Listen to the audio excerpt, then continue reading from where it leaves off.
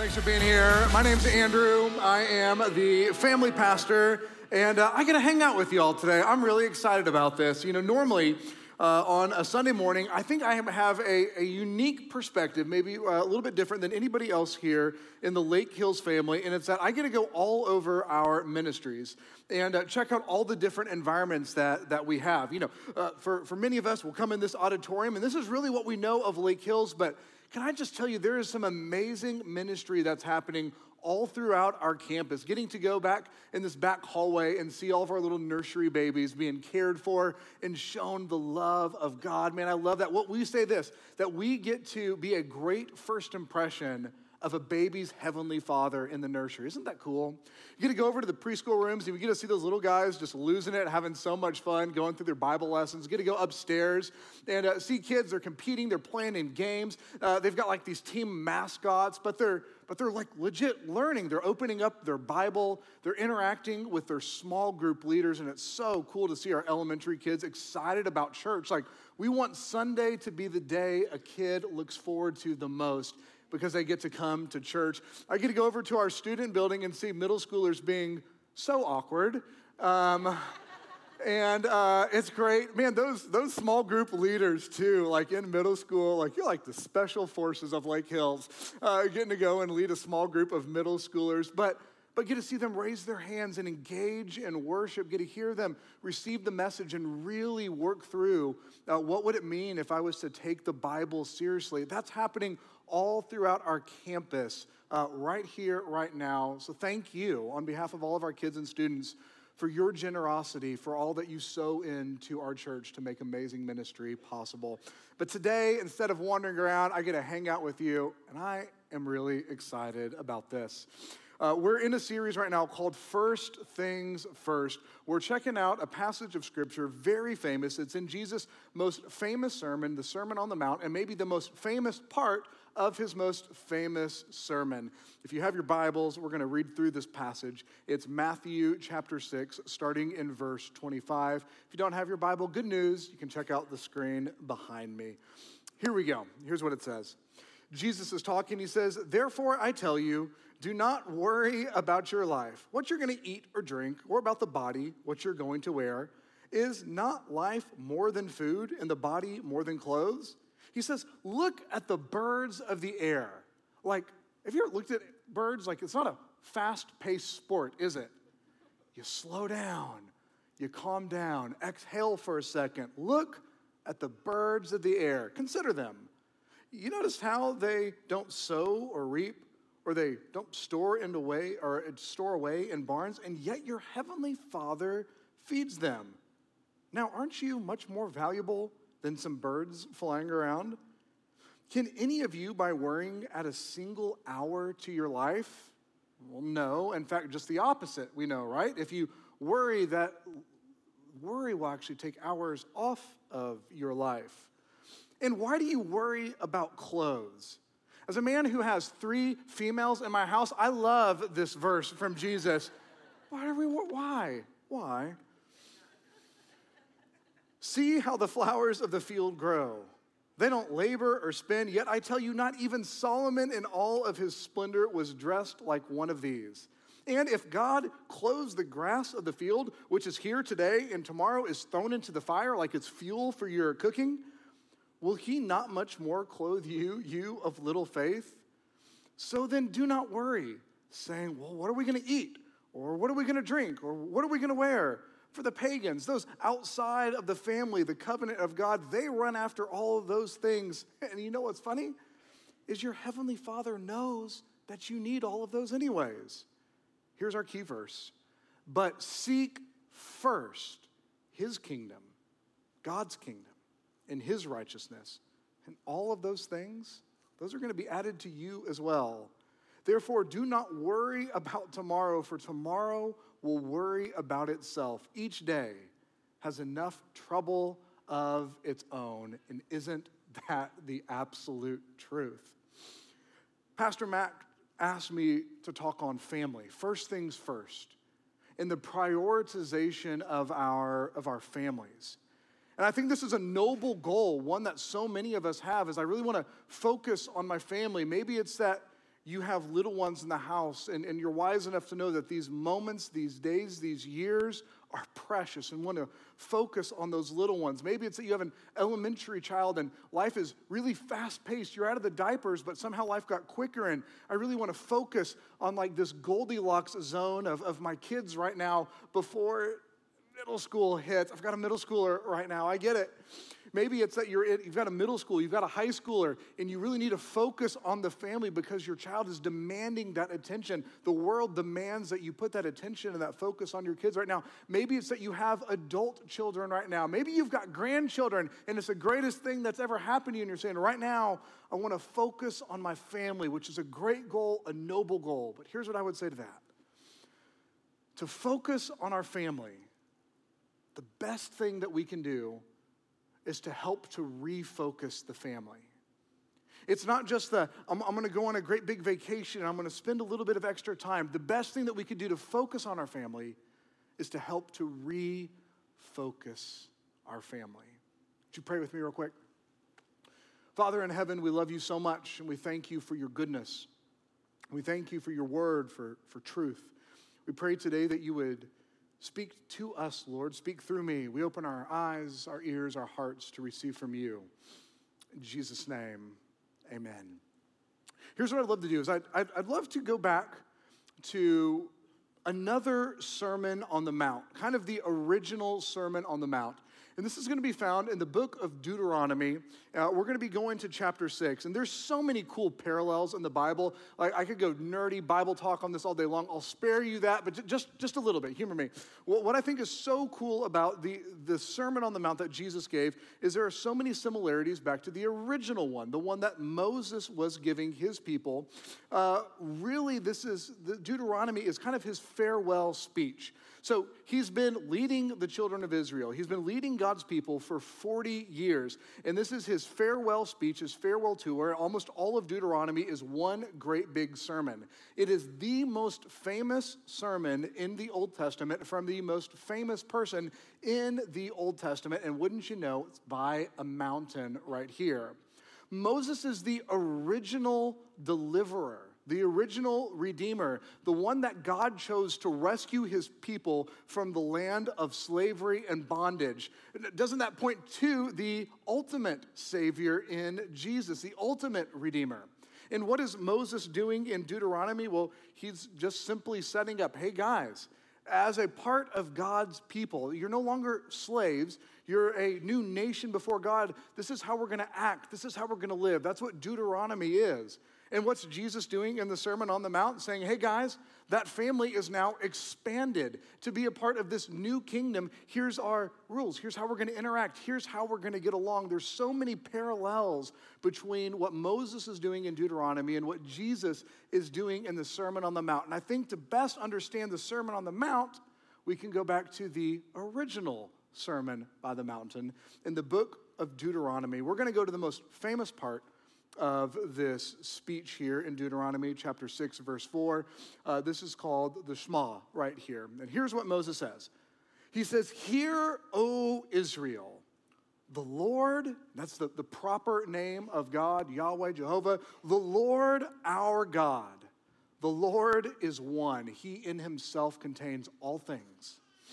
Love the Lord your God with all your heart, with all your soul, with all your strength." If those words sound familiar to you, it's because this is what Jesus would later quote when he was asked, hey, teacher, what's the greatest commandment? He quoted Moses right here. Love the Lord your God with all your heart, soul, and strength.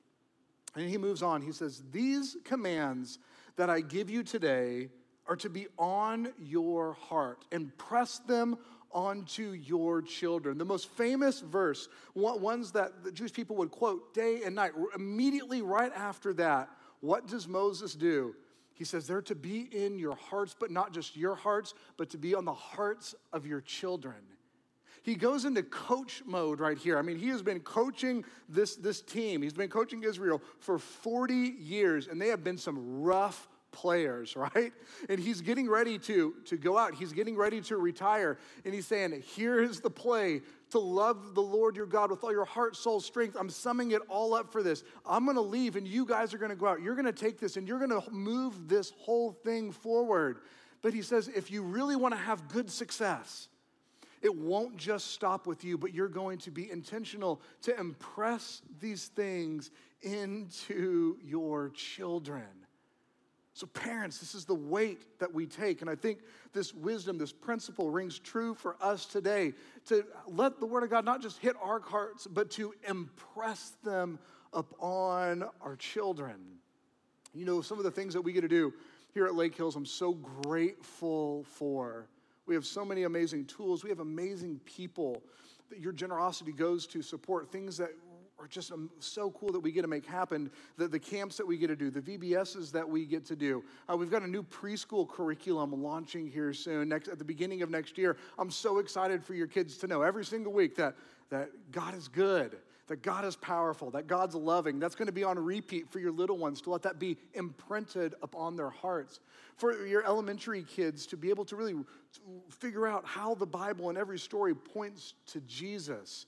I'm so excited this next year, we're going to have something for our high schoolers where they're going to get into some grow groups. They're going to be able to elect and say, yeah, I really want to take my faith seriously. I kind of want a personal trainer, if you will, for my faith. We're going to offer classes like that for your middle schoolers, for your high schoolers.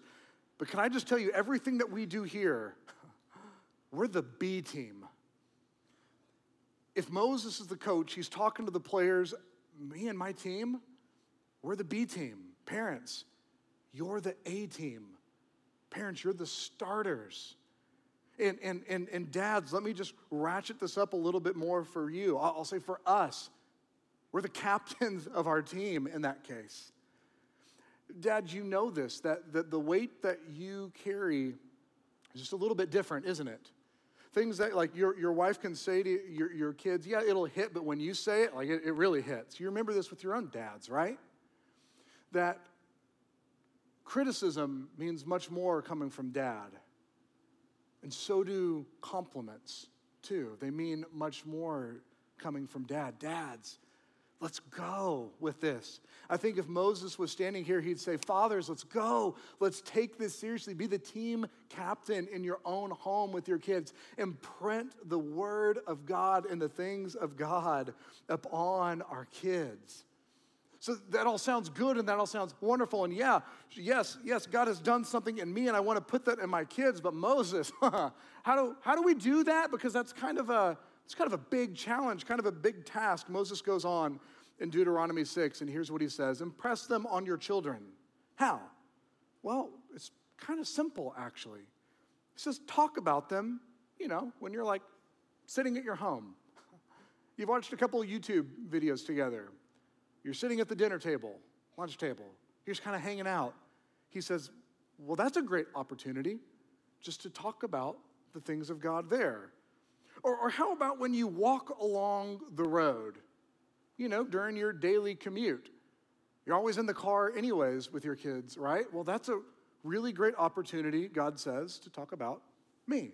You use that. Or how about when you go like on a family walk, which you should totally be going on a family walk. One thing that I used to do with Adria, my oldest daughter, is we'd go on these little walks, we'd go on these nature hikes, and I would see, this is like the kids' pastor in me, like you see object lessons everywhere, right? And I'm crunching dead leaves and dead sticks as I'm walking, and there's live trees above me, and say, Adria, man, this reminds me of what Jesus said, that he said, I'm the vine and you're the branch. Anything not connected to me doesn't bear fruit. And look at all these dead leaves. Why are they dead? Because they're not connected to the tree. That's Jesus says he's the tree, and when we stay close to him, we get to be green, we get to be fruitful, but not these when we're not connected to him. I remember one day I was saying, hey, Adria, do you know what these leaves remind me of? And she goes, Dad, I've heard this so many times.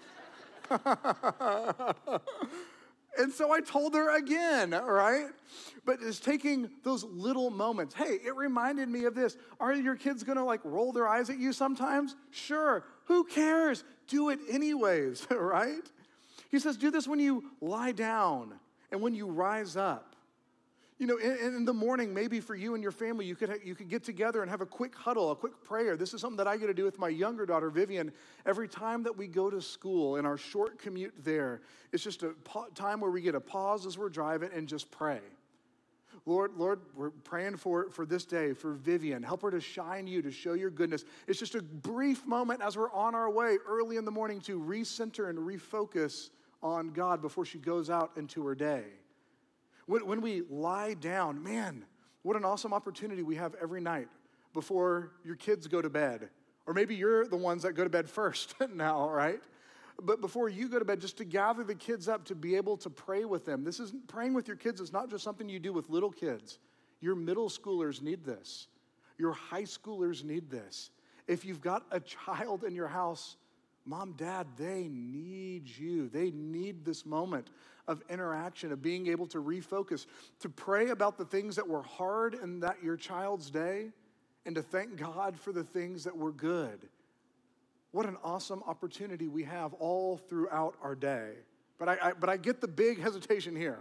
It's in those moments and in those opportunities, I think many of us would say, what are we actually supposed to say? That's great, being able to capitalize on these little moments. What do I say in those moments? Here's the easiest thing. If you don't know what to say, tell your story. Take that moment to tell your kids what God has done in your life. Here's what Psalm 107 says. It says, "Give thanks to the Lord, for he is good. His love endures forever. Let the redeemed of the Lord tell their story." If you're someone that's been redeemed by God, if God has saved you, if he's rescued you, he says, tell your story. Don't hold it to yourself. And the greatest place that your story can be told should be in your own house, with your own family. Tell your kids, tell your family what God has done in you, how God has changed you. Tell your kids what you've been working through. And of course, wise boundaries, age appropriate. You probably shouldn't get into that crazy night at the club or something like that. If you've got toddlers, exclude that. Maybe exclude that from your high schoolers too. I don't know. Be wise with what you share with them, but tell your story. Tell them what you've been working through and how you've been asking God for help lately, how he's come through for you, or how you're still waiting for him. Share what God has done. Here's why. Because your story leads to worship, both for others and for you. Have you noticed that when you hear someone's testimony, when somebody stands up maybe on a platform like this and they say, here's what God has done in my life, what is the response to that? It's to go, God, thank you. Thanks for working in this person's life. God, you're so, so good.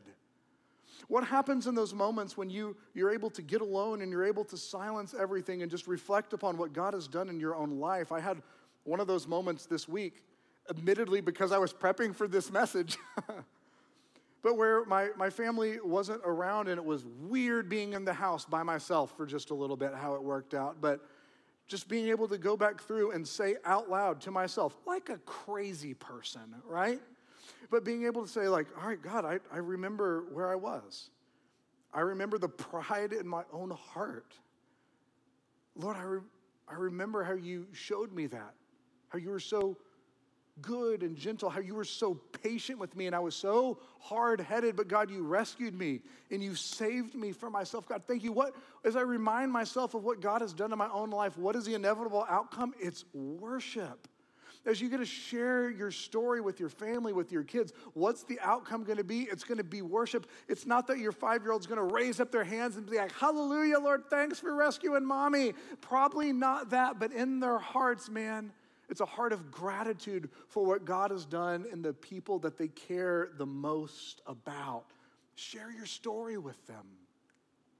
Inevitably, what's going to happen is you seize opportunities, little bits here and there, and in the mornings and on my walks and throughout the day. They're kids, and they say what they think, and good for them and maybe bad for us. I don't know. But they're going to ask you questions like, Mom and Dad, why do we do this? You realize not everybody does this, right? You realize our family is kind of weird, right? Mom and Dad, you realize most people don't have conversations like this. Mom and Dad, you realize that most people aren't going to church. Mom, Dad, we're at church a lot on Sundays. Like, you volunteer, and most people don't do that. That's pretty cool, but like why do you do that? Mom and Dad, why do you write that check to the church? Why do you give that? Do you know the vacations? Do you know the shoes I could wear if you didn't do that, Mom, Dad? Like why do you do that out of all things? You know that's not normal, right? Well, in this passage in Deuteronomy, Moses touches on this, and I think this is so great. Skipping down to verse 20 in chapter 6, Moses says, in the future, when your son asks, hey, what are the meanings of all of these stipulations, all the decrees and the laws of the Lord our God that has commanded you? You know how kids talk, right? What are the meaning of these stipulations and decrees and laws? Can you imagine your toddler saying that? Saying, hey, Mom, why do we do all these things? Why do we go to church? Why am I going to students on Wednesday night, right? Like, Mom, Dad, shouldn't I be studying right now instead? Shouldn't I be doing that? Like, you realize this is strange. Here's what he says. Moses says, answer him this way when your kids ask you, why are we doing these things? We were slaves of Pharaoh in Egypt, but the Lord God brought us up out of Egypt with a mighty hand. And before our eyes, the Lord sent signs and wonders. He says, when your kids question you about why you do the things that you do, why we live the way that we do, this is the opportunity to seize on, to say, oh, don't you know that Daddy didn't always used to be the man that he is today? Mommy didn't always act like this. In fact, there was a time that Mommy didn't know God. And I did things that I'm not proud of, and I was a person that I would never want you to be around. But the Lord, with a mighty hand, rescued your dad. What does that do in the mind of your kid? How does that forever imprint on them? Oh, that's why we do this. That's why we have a priority. That's why we have a commitment. That's why we do the things that we do, because my mom and dad were rescued by God. Oh yeah. This is something that is not a one and done, but for us to be a constant reminder. Check out what Moses gets in next. He says, tie these things as symbols to your hands. Another translation says, write them on your hand. You remember doing that in school? You'd be afraid to forget something, so to help remember, you thought it'd be a good idea to write it on your body. Effective, right? It says, put a symbol on your hand. I've got a symbol on my hand right here in my wedding ring. What is this to remind me of? Of my commitment, of the covenant that I've made with my wife. If you're to look close, you'll see 7 crosses on this ring. And it's to remind me of what Paul says. Husbands, treat your wife as Christ treats the church. Love her as Christ loves the church. Give yourself to her as Christ has given himself to the church. And do I do that perfectly? If my wife were right here, she would say, no, not at all. But it's a reminder, is it not, of the commitment and the covenant that I've made? Moses says, you're going to need a reminder. This isn't a one-time thing. I don't know if you've known this about kids, but you tell them things one time, and they forget, right? It's again and again and again and again. He says, put a symbol on your hand. Hey, put it on your forehead to where you look in the mirror, you're reminded of what God has done for you. Write them on the door frames of your houses and on your gates. Why? So that leaving your house, you're reminded of whose you are and what you're to do here in this world. When you come back into your house, you're going to see it and remember that whether your day was great or your day was a failure, you're reminded of whose you are. He says you need a reminder. Why? And this is the big problem for us as a people. Because it is in our nature to move on and to forget what God has done. Isn't that the truth? This is our problem. It's not that we would say, man, I don't want to do this. No, I just simply forget. I get caught up. My mind gets busy. I'm not thinking about that. I'm thinking about the practice. I'm thinking about the schedules. I'm thinking about what my kids need, or I'm thinking about work, and I'm trying not to think about work. But trying not to think about work is making me think about work, and I'm just forgetting about really the things that matter the most. It's not like we're intentionally trying to forget, right? There's things that we do intentionally try to forget, right? You try to forget that one guy. You try to forget that one girl. You try to forget that one place, that one thing, that one time in that one area, right? There's areas of the city that you can't even drive to because it'll make you think of that one thing, right? There's songs you can't listen to because if you do, it'll remind you of that thing, and you don't want to be reminded of that thing or that person. This isn't an intentional forgetting of God. This is a accidental, a gradual one where the most important things seem to slip out of focus for us. This is where Moses would go on in Deuteronomy to reiterate the importance of the annual feasts.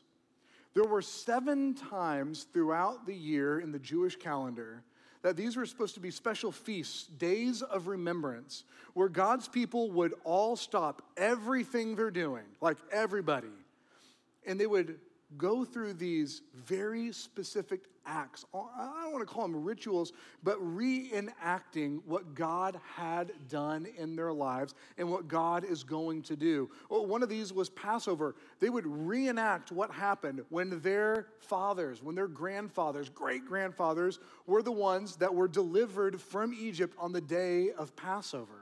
The Feast of Unleavened Bread, they're making some gluten-free crackers right here. The first fruits, this would be like when it's harvest time, right? They would harvest all their crops, but they would take the first and the best, and they would bring that before the temple, and they would put this as a sacrifice before God, saying, everything that I produced this last year, God, it all belongs to you, and I'm going to worship you with the best part of it. Isn't that cool that we get to participate in the same type of deal with our tithe today?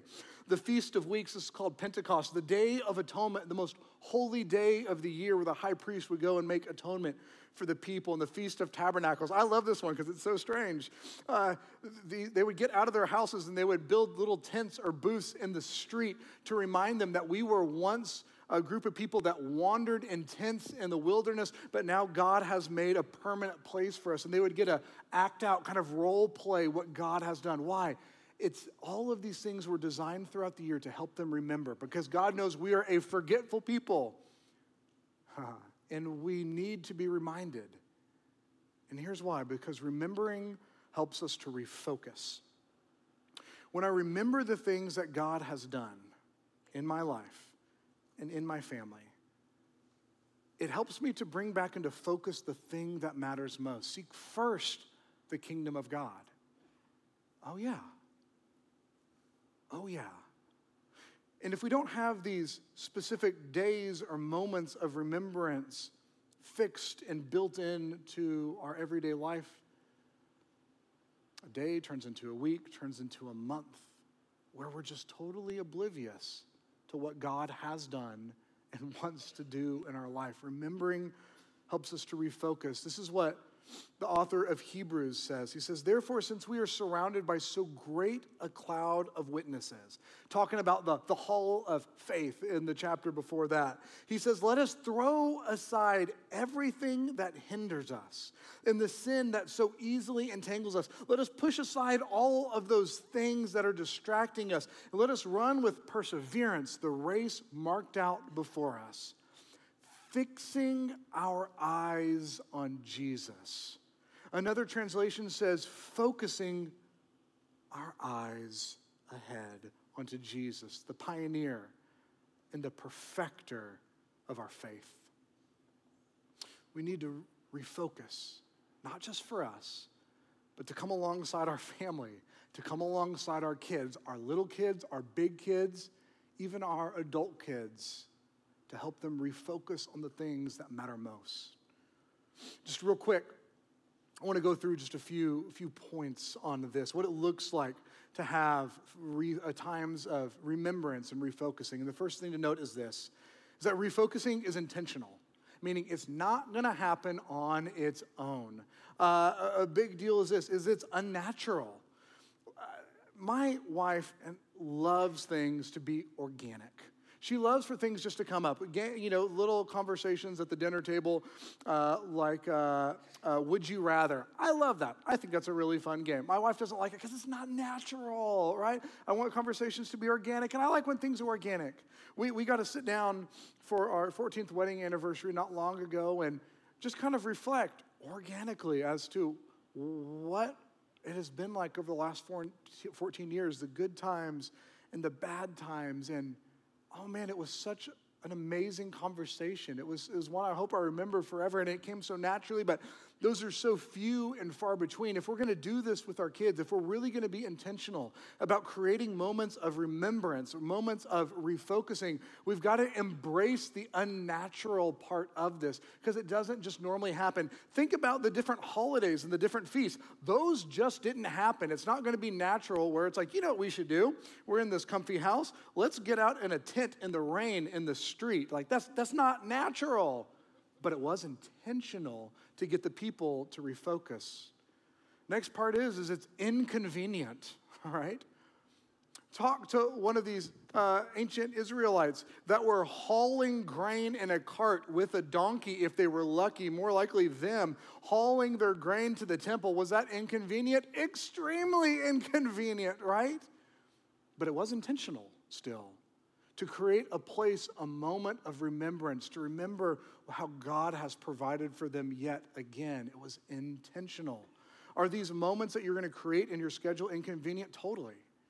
Is it inconvenient to come to church to gather together? By the way, that's what these gatherings are. It's where we together can come to reflect and to remember, oh yeah, what God has done in my life, what he is doing, what he's going to do in my life. Is this inconvenient at times? Oh yes. Is bringing your student to church on Wednesday night inconvenient? Yes. Doesn't matter what day of the week we have it. It's always inconvenient, right? But it is very intentional to put ourselves in those spaces of remembrance. Last thing is this, is it's non-circumstantial as well. Like God's people were to hold these feasts all throughout the year, despite their circumstances. When things were going great in Israel and when they were under occupation. So for us, we create these moments of remembrance and refocusing in the good. And it's sometimes easy to do this in the good, right? It's easier to praise God when things are going well, but it is often more difficult to remember. A couple chapters later, here's what Moses says. Be careful that you do not forget the Lord your God, failing to observe his commands, his laws, his decrees that I'm giving you this day. Check this out. Otherwise, when you eat and are satisfied, when you build fine houses and settle down, when your herds and your flocks grow large and your silver and gold increase and all you have around you is multiplied, then your heart will become proud and you'll forget the Lord your God who brought you up out of Egypt. Man, it's in the good times that we have to be even more intentional, to focus, to tell ourselves, to remind ourselves of what God has done for us, to bring our family alongside and say, man, I know right now is good. Let me tell you why. And we refocus in the bad too. When things aren't going well, we're more reminded of God when things aren't going well. I don't know if you saw this I called a sound bite this week from some captain of the U.S. women's soccer team. Last game of her career, blows out her ACL. Bummer, man. Bummer to the max. And at the end, she goes to a post-game interview, says something to the effect of, I'm not a religious person. I don't think that there's a God, but this is proof that there is no God right here. She's in a bad time, right? And you know what? I guess in a lot of ways that I would agree with her in the sentiment of that if she thinks that God is there to make every day just better, better, better. Nothing bad's ever going to happen to you. That God just exists to make sure that you have a great and a wonderful life. I guess I don't believe in that God either necessarily. I believe in the one that said, hey, in this world you're going to have many troubles. Don't even worry about tomorrow. Today's enough trouble in itself. And I contrast that with my high school football coach. His name was Dennis Byrd. He played for the New York Jets. He was a defensive end, a sack machine. And he goes to make a sack one day in a game, collides with his own player, snaps his vertebrae, lying on the field paralyzed. His life was instantly changed. Took him to the hospital, and it was clear he was paralyzed. They did all the tests, nothing. He can't feel anymore. Dennis was the most stubborn man I think that I have ever met. A great person to have as your high school football coach. And through prayer and the doctor's care and a whole lot of grit, this man over the course of months and months and months, taught himself, regained feeling in his hands and his legs. But when I say regained feeling, I mean pain. He was able to eventually move and walk again, but under immense pain. Every moment this man lived was an agony. And here's this beast of a man, but the way that he would walk, you could tell something was wrong, but he would never talk about that openly, only if you would ask him about it. But yet here was a man that even in the bad was so grateful. A man that would pull high school boys aside and just say, hey, let me tell you about how good God is. Let me tell you about the miracle that it is that I'm alive, that I get to be standing, that I get to be around you today. It's two pro athletes, two devastating injuries, and two completely different approaches to that, to worship God in the good and in the bad. You know, every one of those holidays that Jesus was to ever experience, from the time that he was a boy to his crucifixion, was a holiday under Roman occupation, walking into Jerusalem, seeing the centurion's helmet, seeing the red cape, seeing the swords. It was bad. That was every single holiday that Jesus ever witnessed in person up until he became that Passover sacrifice. It was intentional for Jesus. Man, it should be intentional for you and I as well. This week, I'm going to get in my car, and I've got 8 hours to go to Tulsa. That's a lot of being on the way. My goal is to sit down in that 8 hours to carve out just a little bit of time to reflect and to remember, help my kids remember what God has done in Daddy's life, Mommy's life, and their life. To help get my family to refocus on the things that matter most. And I've got to be careful to take the words of Jesus seriously in Matthew 6. Hey, don't worry about those other things. Legit, we get it. Thanksgiving's coming, but what's right after? Black Friday. Not worry about the deals, not worry about the sales. Am I going to buy something? Probably. But not let that consume my thoughts so much that I fail to focus on what's most critical, what's most important. Of gathering my family around to remember what God has done, to help get them to refocus on the things that matter most. I think it'd be awesome if you did the same this week. Would you bow your heads and close your eyes? Heavenly Father, we thank you for your goodness. We thank you for your faithfulness. Thanks for opportunities like this where we get to come and remember who you are and what you've done. Father, we pray that you would help us to make the most of this week of thanks, to refocus and to realign first our own hearts and then our families to you and to your kingdom, we pray in Jesus' name. With your heads bowed and your eyes closed for just a moment longer. Maybe you're in here today and you're ready for the ultimate refocusing. You're ready to receive Jesus as your Lord, to say, focusing on things my way and going my own way isn't working. I need that rescue. I need that salvation. I need to surrender my life to Jesus. If that's you, what an awesome week to make Jesus the Lord of your life. With your heads bowed and your eyes closed for just a moment longer. If you're in here and you say, Andrew, that's me. Like, I want to pray that prayer. Would you raise your hand? I'm going to do this a little bit in reverse order today. If that's you, say, yeah, you know what? I want to pray this prayer. I want to make Jesus the Lord of my life. I want to put him first. If that's you, would you raise up your hand real quick so I can see it? Praise God. Praise God. Praise God. Put your hands down. If that was you, do this. Pray something like this in your heart. Father in heaven, I love you, and I'm thankful for you. Today, Lord Jesus, I choose to put you first. I choose to follow you. I believe that you died in my place, that you rose again. And today I make you the Lord of my life. I love you. I thank you in Jesus' name. Amen. Hey, if that's you and you just prayed that prayer and you meant business with God, number one, congratulations. Would you give them a round of applause for everybody that just prayed that prayer?